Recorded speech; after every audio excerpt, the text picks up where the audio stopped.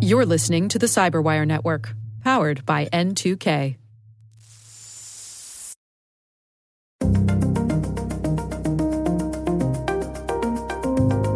This year, the growth in fraud has been tremendous because of each of us living our lives, whether we work, we play, we live online.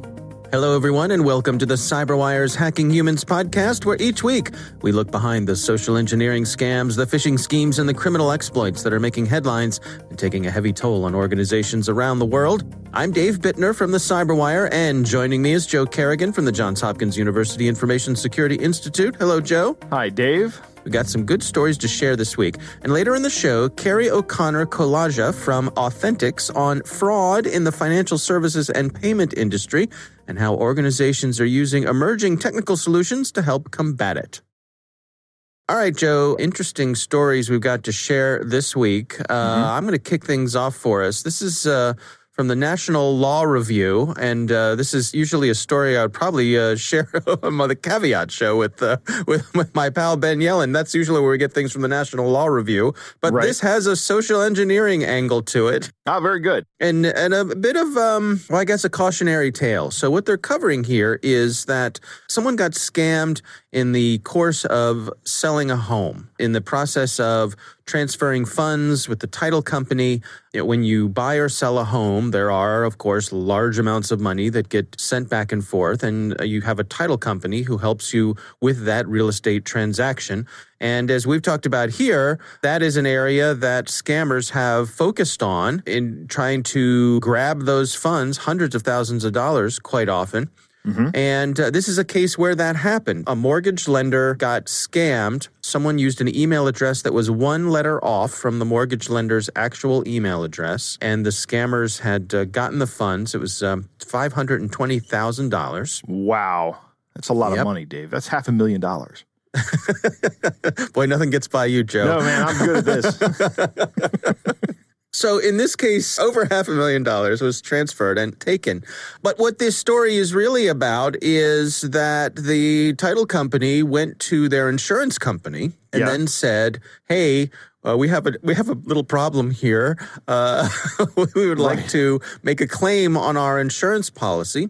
And their insurance policy had an exclusion for theft, stealing, conversion, embezzlement, or misappropriation of funds or accounts. It was in their policy called the theft exclusion. This was their errors and omissions insurance policy, which is errors and omissions. All right. Funny that you should mention this. You can buy errors and omissions insurance, and that protects you from liability via insurance in the event that, like, let's say this title company made an error in who it assigned the ownership of the house to. Right. Now, the person who thinks they're the owner of the house actually isn't the owner of the house, but it's somebody else. This is kind of a bizarre example here that I'm just coming up with off the top of my head. But a better example would be if you're a tax preparer, right? And you make an error on the taxes and the person gets audited and the IRS says, okay, now you owe us $1,000 in extra taxes. And by the way, you also owe us another $1,000 in penalties and interest. The person who owes the taxes could say the penalties and interest are actually the responsibility of my tax preparer. Right? So I'm going to go after him for that. And that's the point in which the tax preparer will go, well, I have errors and omission insurance. This is obviously an error. Let me make a claim on my insurance. Right. So it's protecting you against yourself. Exactly. An insurance company who is willing to, for a fee, protect you against any mistakes you might make. And that's a very common thing, as you say, in business. If you're in business, chances are you have an errors and omissions policy. Like if you're on a board of directors for a nonprofit, you'll have an errors and omission policy. It's just standard stuff. When the insurance company said, no, we're not going to allow this, the title company took them to court.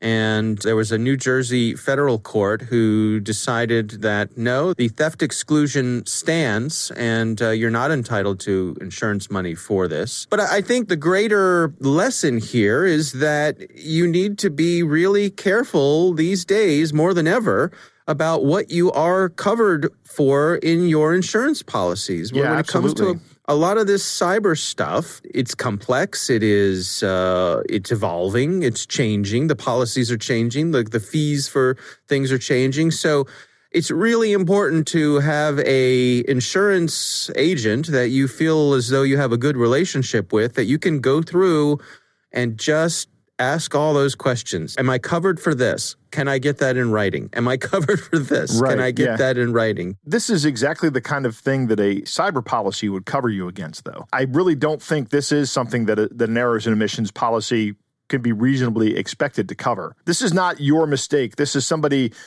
maliciously going after you. An errors and omission policy is not designed or priced to protect you against that kind of activity.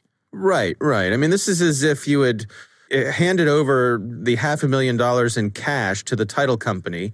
The title company locked it in a safe on premises, and in the middle of the night, somebody came and broke into the title company and stole all that cash. Yep. That's basically what happened here. So they should have some sort of theft policy. Yeah, that's the physical analog. Exactly. You wouldn't expect errors and omission insurance to cover you in that case. Why would you expect it to cover you in a case where someone commits an act of cyber theft?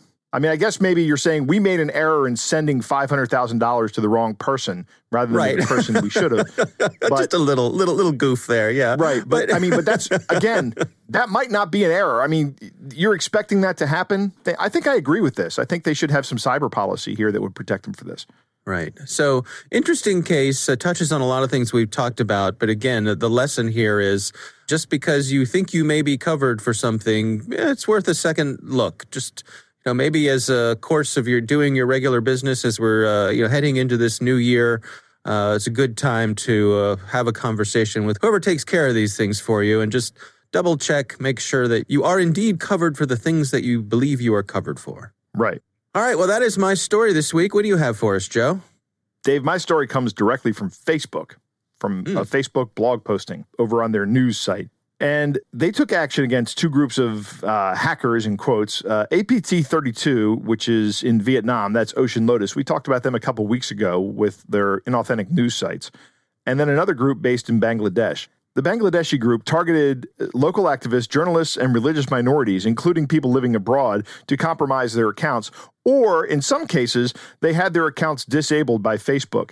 And they did this by abusing Facebook's policy, right? So they had an orchestrated campaign to say that these people either had some kind of alleged impersonation, intellectual property infringements, or nudity or terrorism, right?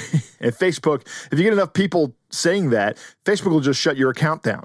Right. And these people exploited that and said, well, we don't like what this guy says, so let's just report him a bunch of times. And that's what happened. Gang up on him. Yeah. Yep. This was done by two organizations in Bangladesh, one organization called Don's Team, also known as Defense of Nations, and the Crime Research and Analysis Foundation, or CRAF. And they appear to be operating across numerous internet services. So they're not just on Facebook. They're using other services as well, maybe LinkedIn or Twitter and just email. These two organizations collaborated on Facebook in order to perform these account takedowns.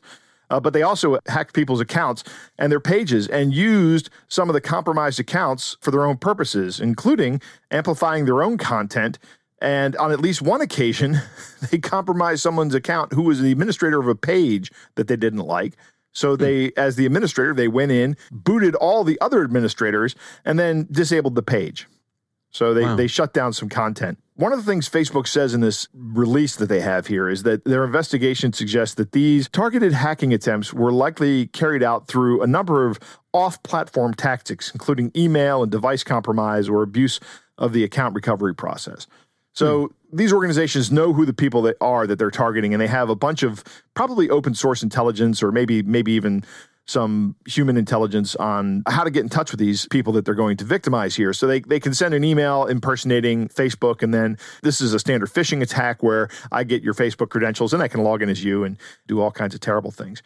Ocean Lotus, however, targeted Vietnamese human rights activists locally and abroad, various foreign governments, including those of Laos and Cambodia, non-governmental organizations, news agencies, and a number of businesses across information technology, hospitality, agriculture, hospitals, retail, auto industry, and mobile services. That's a broad swath of industries, isn't it? I mean, it's a lot of people. Some of the social engineering techniques that Ocean Lotus used was they created fictitious personas across the internet, not just on Facebook. And they were posing as activists, business entities, and of course they used the romantic lures, Dave, because that's really effective. But I think also very effective is posing as an activist. Nothing makes you, as an activist, more susceptible to paying attention to somebody than finding somebody that agrees with you on just about everything. And these business entities, of course, I think that was an opportunity for people to make a profit, or they were presented with what they thought was an opportunity to make a profit. That's another motivation. So all these are really good ways to get into somebody's head and socially engineer them. This is probably the most interesting part of the story here. These efforts often involve creating what they call backstops for these fake personas and fake organizations. These guys went out on the internet and set up websites and other information that put it out there so that it would appear more legitimate under scrutiny. And Facebook said even their security organization found these things and was like, well, maybe these guys are real. But eventually they realized they weren't. Some pages were designed to lure particular followers for later phishing and malware targeting, which we see a lot. They did a few things aside from social engineering. They had malicious apps in the Google Play Store so that they could get a wide range of permissions on the user's device and survey people's devices and get information off the devices. We've talked about this before as well, that when there's an app on your phone, the amount of information that app is capable of sending to people is remarkable. And if it's demanding a lot of permissions, you should probably just not install it. Fortunately now, with the later versions of Android tells you, hey, here's a list of things this app is going to want access to. That didn't used to be the case. You know, back when they still had those operating system names like ice cream sandwich and all that. I can't stand that, by the way. I just like numbers for my version. But okay. They didn't tell you what you were doing. You had to look at the app once you installed it, or I think before you installed it, you could see it. You had to actually take the action. Now the operating system tells you what's going on, which is much better. Ocean Lotus was doing malware propagation. They compromised websites and created their own. And I think that's referring to the story that we talked about a couple weeks ago that obfuscated malicious JavaScript as part of their watering hole attack to target browser information. It's funny that Facebook points this out because this is kind of exactly what they do as well to track people. That people that aren't even Facebook users get tracked by Facebook, which is amazing. One of the things they did was they built custom malware capable of detecting the type of operating system that the target was using, and then sending a tailored payload that executes malicious code. They also use file sharing services that hosted malicious files, which was interesting. Most recently, they were using shortened links to deliver malware. We've talked about this technique before as well. I mean, this group is doing it all. And then they were using dynamic link libraries that were sideloaded on Microsoft Windows. I don't know how that happens technically, but I'll have to look into that one. I have one closing point about this, Dave. And Facebook says that in the article, they've been tracking the action against Ocean Lotus for several years. That means they've been taking these sites down or these accounts down over and over and over again. And Facebook here hasn't really dismantled anything that can't be rebuilt. In fact, these actors are already back on Facebook probably and using the same techniques to do the same thing over and over again. Facebook didn't change anything fundamentally here. The system is still capable of doing exactly what it was doing before. The only difference is now Ocean Lotus and these Bangladeshi groups have to go out and create new accounts. And that's not that much of a hurdle. Yeah. Well, it reminds me of something I've wondered about often, particularly when it comes to Facebook, which I am no longer on because I'm not a fan, which is, it's not just Facebook, but you'll hear these platforms, you'll say, well, why can't you do a better job of policing this? And they'll say, well, we can't do that at scale. And my response is, well, then maybe you shouldn't do that at all. Right. Yeah. I mean, to me, it's like saying to, you have a factory that's dumping toxic waste into the river, and you say, well, why can't you stop dumping waste into the river? And they say, well, we can't do that at scale. I say, well, then don't do that at all. Right, yeah. Anyway, I admit a little personal bias against Facebook, but it's something that leaves me scratching my head. Yeah, if I could quit Facebook tomorrow, I would. I've said that many times as well. Facebook is the Philip Morris of our age. Right, exactly. That is an excellent analogy. The only problem is I don't use it a lot. I'm not on there every day, but I do have the Messenger service on my phone. So in case some relatives want to get in touch with me, they can. That's really the only use case I use anymore on Facebook. But, I can't tell my aunt, who is kind of the matriarch of the family, I'm switching over to Telegram. She'd be like, I don't know how to use Telegram, and I'm not going to learn how to use Telegram. Sure. Stay on Facebook, Joe. Okay. Yes, ma'am. Right. All right. Well, interesting story for sure. Joe, it is time to move on to our catch of the day. Dave, for our first time, we have a catch of the day from me. Okay. I reeled this one in last night on LinkedIn. I got a connection request. We've talked about how I don't scrutinize my connection requests on LinkedIn as much as I do, say, a friend request on Facebook or a follow on Twitter, because it's a professional social networking site. But this one looked a little bit weird to me, and it came from somebody named Mike Steve. And actually, I'm going to go ahead and read this today, Dave. I'm going to give you the week off. All right. At the top of his profile, it says, medical doctor at American Hospital Association. Contact me for your cryptocurrency investment for your extra income. No red flags there. Right, exactly. That was the first. I was like, oh, I think I have a catch of the day. And the about section is great. It's fantastic. You ready for this? Yeah. As you can see in my profile, my interests range from healthcare to cryptocurrency and other aspects of investment. I am currently working as a doctor and also cryptocurrency guru. As such, am exposed to many different areas within the discipline, from being involved in several research projects that have helped shape the current state of healthcare, as well as contributing to some medical writing and cryptocurrency trading. I believe these experiences have given me a very unique skill set that allows me to be adaptable to any situation that is presented to me. In any job, I will always try and make the best out of the situation to achieve the optimal outcome for all involved. So how much did you invest? Oh, millions, Dave. I put all my retirement savings with this guy, Dr. Mike Steve. The picture on this profile is a very handsome young man, and he has a stethoscope around his neck, which is the telltale sign that the man is actually a doctor, right? Yeah, of course. How could you? He's legit, of course. His shirt even says Dr. Mike on it, and his name is Mike Steve, which, I've met a lot of people with European names. I've never met anybody with the last name Steve. Stevens, yes, but Steve, no. Anyway, this stood out as a red flag. If you do a reverse Google image search on him, his image shows up as all kinds of fraudulent. The image is just a stock photo from marketing, and you can find all kinds of other pictures of this guy. He's a model, is what he is.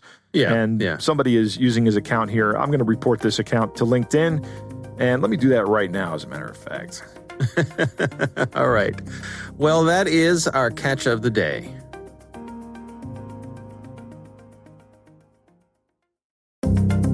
Joe, I recently had the pleasure of speaking with Carrie O'Connor-Kolaja. She's from an organization called Authentics, and our conversation focused on fraud in the financial services and payment industry.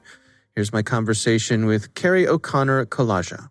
The magnitude of fraud is tremendous. Fraud in general and financial fraud, started almost 1,000+ years ago when the first instance was noted of that someone impersonated somebody else or misbehaved in order to benefit financially from a situation.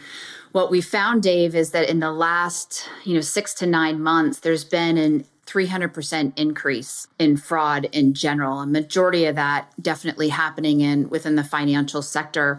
And the evidence of that is based on what we're seeing, particularly right now in the U.S. with unemployment fraud, PPP fraud, identity fraud being at the core of all of this. And the growth, is bringing us to a state of where there could be close to $42 billion in fraudulent activity that is committed in 2020. And one of the big reasons for that is this move to society, and particularly in the COVID age, moving more and more online. And every moment of our lives, whether it's we're looking at our watch or we're logging into our computer or we have a connected appliance in our home, is when we're transferring information. And each time we transfer that information with the endpoint, opens up a potential door for a fraudulent attack. This year, the growth in fraud has been tremendous because of each of us living our lives, whether we work, we play, we live online.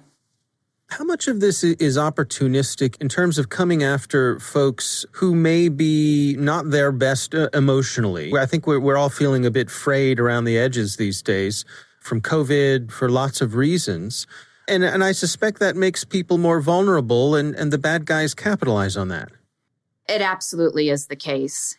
As with any human and any of us, and we can identify with that, as we have moments of doubt, or we're feeling vulnerable, or there's a million things in our lives that are created, fragmentation in our mind share, it creates an opportunity to be more vulnerable. And, I can even say as myself, when there's a lot of attacks that are happening, within the employer sector, and those of us who use Microsoft-based products, there's, attacks happening where phishing attempts, where they attempt to be a report from Microsoft of an access to a file that you've gotten. There's reports of Google, even, I just heard this the other day, where people are impersonating that an individual where they want to share a Google Doc with you on Google Drive, but it's actually not legitimate. And that not being legitimate, when you click on it, opens up the world to you being attacked. So it absolutely is an issue. And then that's one of the reasons why we're seeing an increase in fraud. And it's not just about those people like you and me who may be very attuned to being cautious about every keystroke we make as we're online, but there's, a whole population that aren't digitally native. And they're just trying to survive, Dave, and they're trying to figure out a way in which their world can continue to exist in this new normal. Can you give us some insights on two things? I mean, sort of the bread and butter fraud prevention that fintech organizations rely on, but then also where are we in terms of the cutting edge? Whether it's fintech, I'll say fintech, financial services, within that entire realm, the big trajectory over the last couple of years is all around KYC, KYB. So know your customer, know your business. We're now seeing kind of an emergence of know your employee. And the fraud checks that have happened in the past tend to happen up front in the customer journey. So if I want to open up a bank account, or I want to open up an account to move money to a friend, a P2P transaction, there's a set of checks and balances that are put in place in order to reassure the institution or that fintech that I am who I say I am. There's been a lot of advances in how do you make that determination? Everything from capturing your driver's license or a government issued ID to checking to see whether you're a live person and if your selfie matches the picture on the ID, to triangulating geolocation and behavioral based data. But what's really shifted is, these checks don't just need to happen at the beginning of a customer relationship with an entity, whether it's a fintech or any enterprise, but it has to happen in a continuous way. We've seen a lot of childhood identity fraud where fraudsters will take over an account of someone who's not 18 yet and will exist as that person. And that is not known to that individual until they become 18. And, effectively they have a whole host of opportunities in front of them and try to go after credit and open up an account. The reality is that we've had to now shift, and the whole sector has shifted to how do we ensure the checks and balances throughout an entire customer journey with any company, so that the person on the other end of the transaction is really who they say they are. And the cutting edge is multiple fold. When you come into identity fraud, the fastest growing type of fraud in identity fraud is synthetic fraud. And what synthetic fraud is that a fraudster will take fake data and real data and pull it together. And they do it in such a sophisticated manner that the human eye or an algorithm can't detect it. However, what the fraudsters do is they take a template. Let's just take an ID of a Nevada driver's license. And they may, keep the right document number that's legit, keep the face on, an individual picture on there that's legit, but change the address. They'll change something minor. And it may not be detected. There's a high likelihood it won't. But what they'll attempt to continue to do, whether it's with, the same company or across a series of companies, is use that same template. And so these patterns and abnormalities that can now be detected with machine learning techniques, we're able to pick up on and then stop that fraud. But the sophistication, Dave, is unbelievable. When I was 16, I remember those days when my friends would have a fake ID and try to pass it off to maybe, get a little bit of alcohol here and there. Right. And it worked, unbelievably, but it no longer does. And I'm not going to tell my kids that, nor was I that person who did it. I will not admit to that. So the shift to continuously verifying, the shift to, detecting synthetic fraud, and then the shift, Dave, to looking at layering different type of defense techniques depending on the risk of a transaction. So, in a world where I'm, applying for a PPP loan, it may not be enough to just submit that who I am and some information about me, but I may also need to submit a year's worth of financial information for my business. Maybe I have to do a selfie check. Maybe I have to share something else. And so these different layers of defense are effectively what's becoming the new norm in the world that we live in. Are we facing a challenge here of making sure that people aren't left behind? That if you're someone who doesn't have the latest mobile device or, the highest speed internet connection, that doesn't mean that you're not entitled to these sort of protections. You're asking a question that I've pondered for a good part of my career and I'm very passionate about, which is how does technology enable inclusion versus being a prohibitor of inclusion? And since I started 25 years ago, the world looks very, very different. 90% of U.S. citizens now have an internet connection, at least one digital device, and over 80% of them have actually a smartphone. I mean, the cost of technology has gone down. We've also seen behavior around the world where an individual would rather pay for their mobile service rather than potentially paying for food on the table because it's become such an important part of our day-to-day, particularly in some developing countries where the only way in which money moves is through the ISP providers that are out there, whether it's, in Kenya or other places. So I share this with you because I actually think it can be an enabler for inclusion.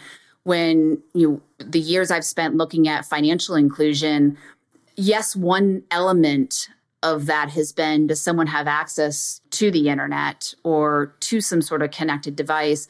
But more importantly, Dave, it's about, does the individual have an ID? And is the individual registered or, in the digital sphere? And the reality is that there's 3.2 billion individuals that don't have a digital trail and 1 billion people who don't have a government-issued ID.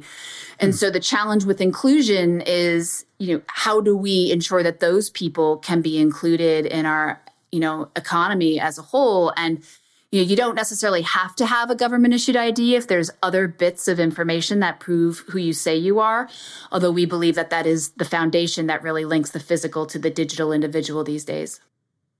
Yeah, that's fascinating. I mean, I'm trying to envision, back to your point earlier of, walking up to the entrance of that bar or that nightclub and holding up my phone rather than handing over my driver's license.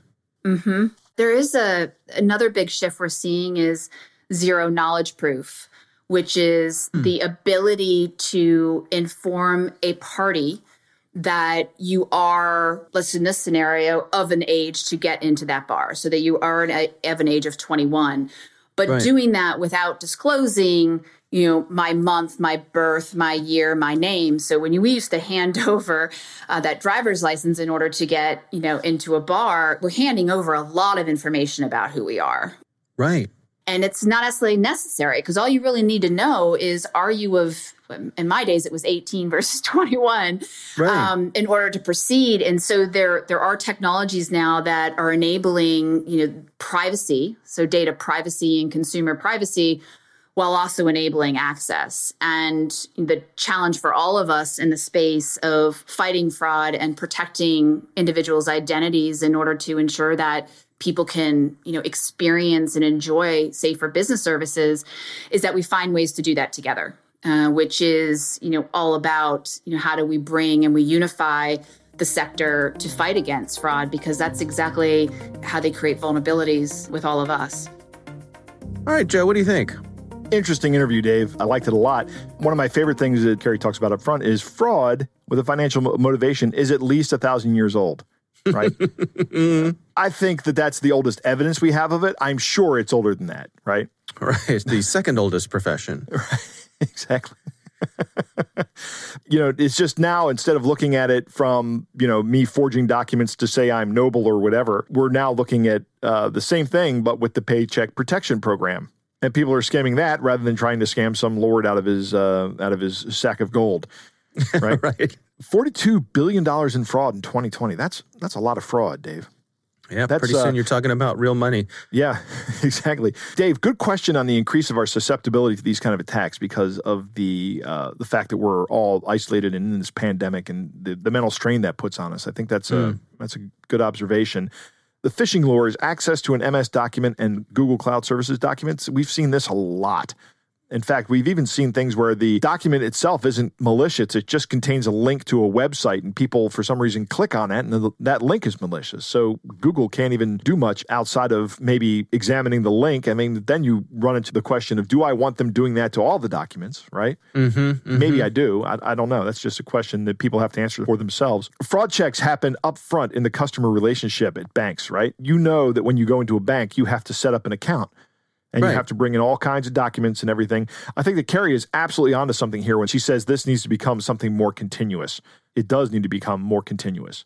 We need to do this on a more constant basis, if not regular. We are hearing again that synthetic fraud is the fastest growing kind of fraud, and I like how she breaks it down. It's really interesting for me to listen to talk of synthetic fraud. I think that's absolutely fascinating that people can just make people up and play that game for a little while, even getting credit cards and paying off balances, and then trying to get more and more loans, and then essentially just disappearing with a large sack of cash.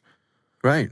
And finally, the last thing, she was talking about zero-knowledge proofs. The examples she cites here for zero-knowledge proofs are exactly the same example I use when I'm describing zero-knowledge proofs to somebody.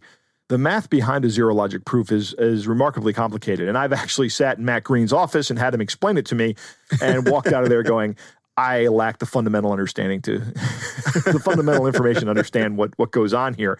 I'm not a cryptographer. Which is what Matthew Green does best. Right?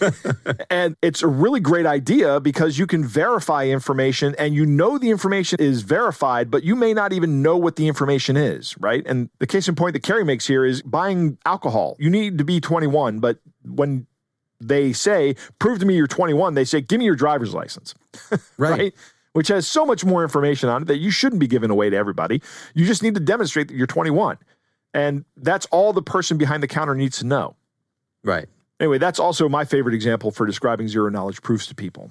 And I think that that's going to have to come up more in banking where we're saying, yes, this is me, and here's a way for me to mathematically prove it's me without giving you too much more information. Yeah.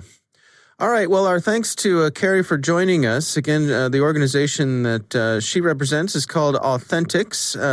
Check that out if you'd like more information about the things that she and her team are up to. We want to thank all of you for listening. That is our show. Of course, we want to thank the Johns Hopkins University Information Security Institute for their participation. You can learn more at isi.jhu.edu. The Hacking Humans podcast is proudly produced in Maryland at the startup studios of Data Tribe, where they're co-building the next generation of cybersecurity teams and technologies. Our coordinating producer is Jennifer Eiben. Our executive editor is Peter Kilpie. I'm Dave Bittner. And I'm Joe Kerrigan. Thanks for listening.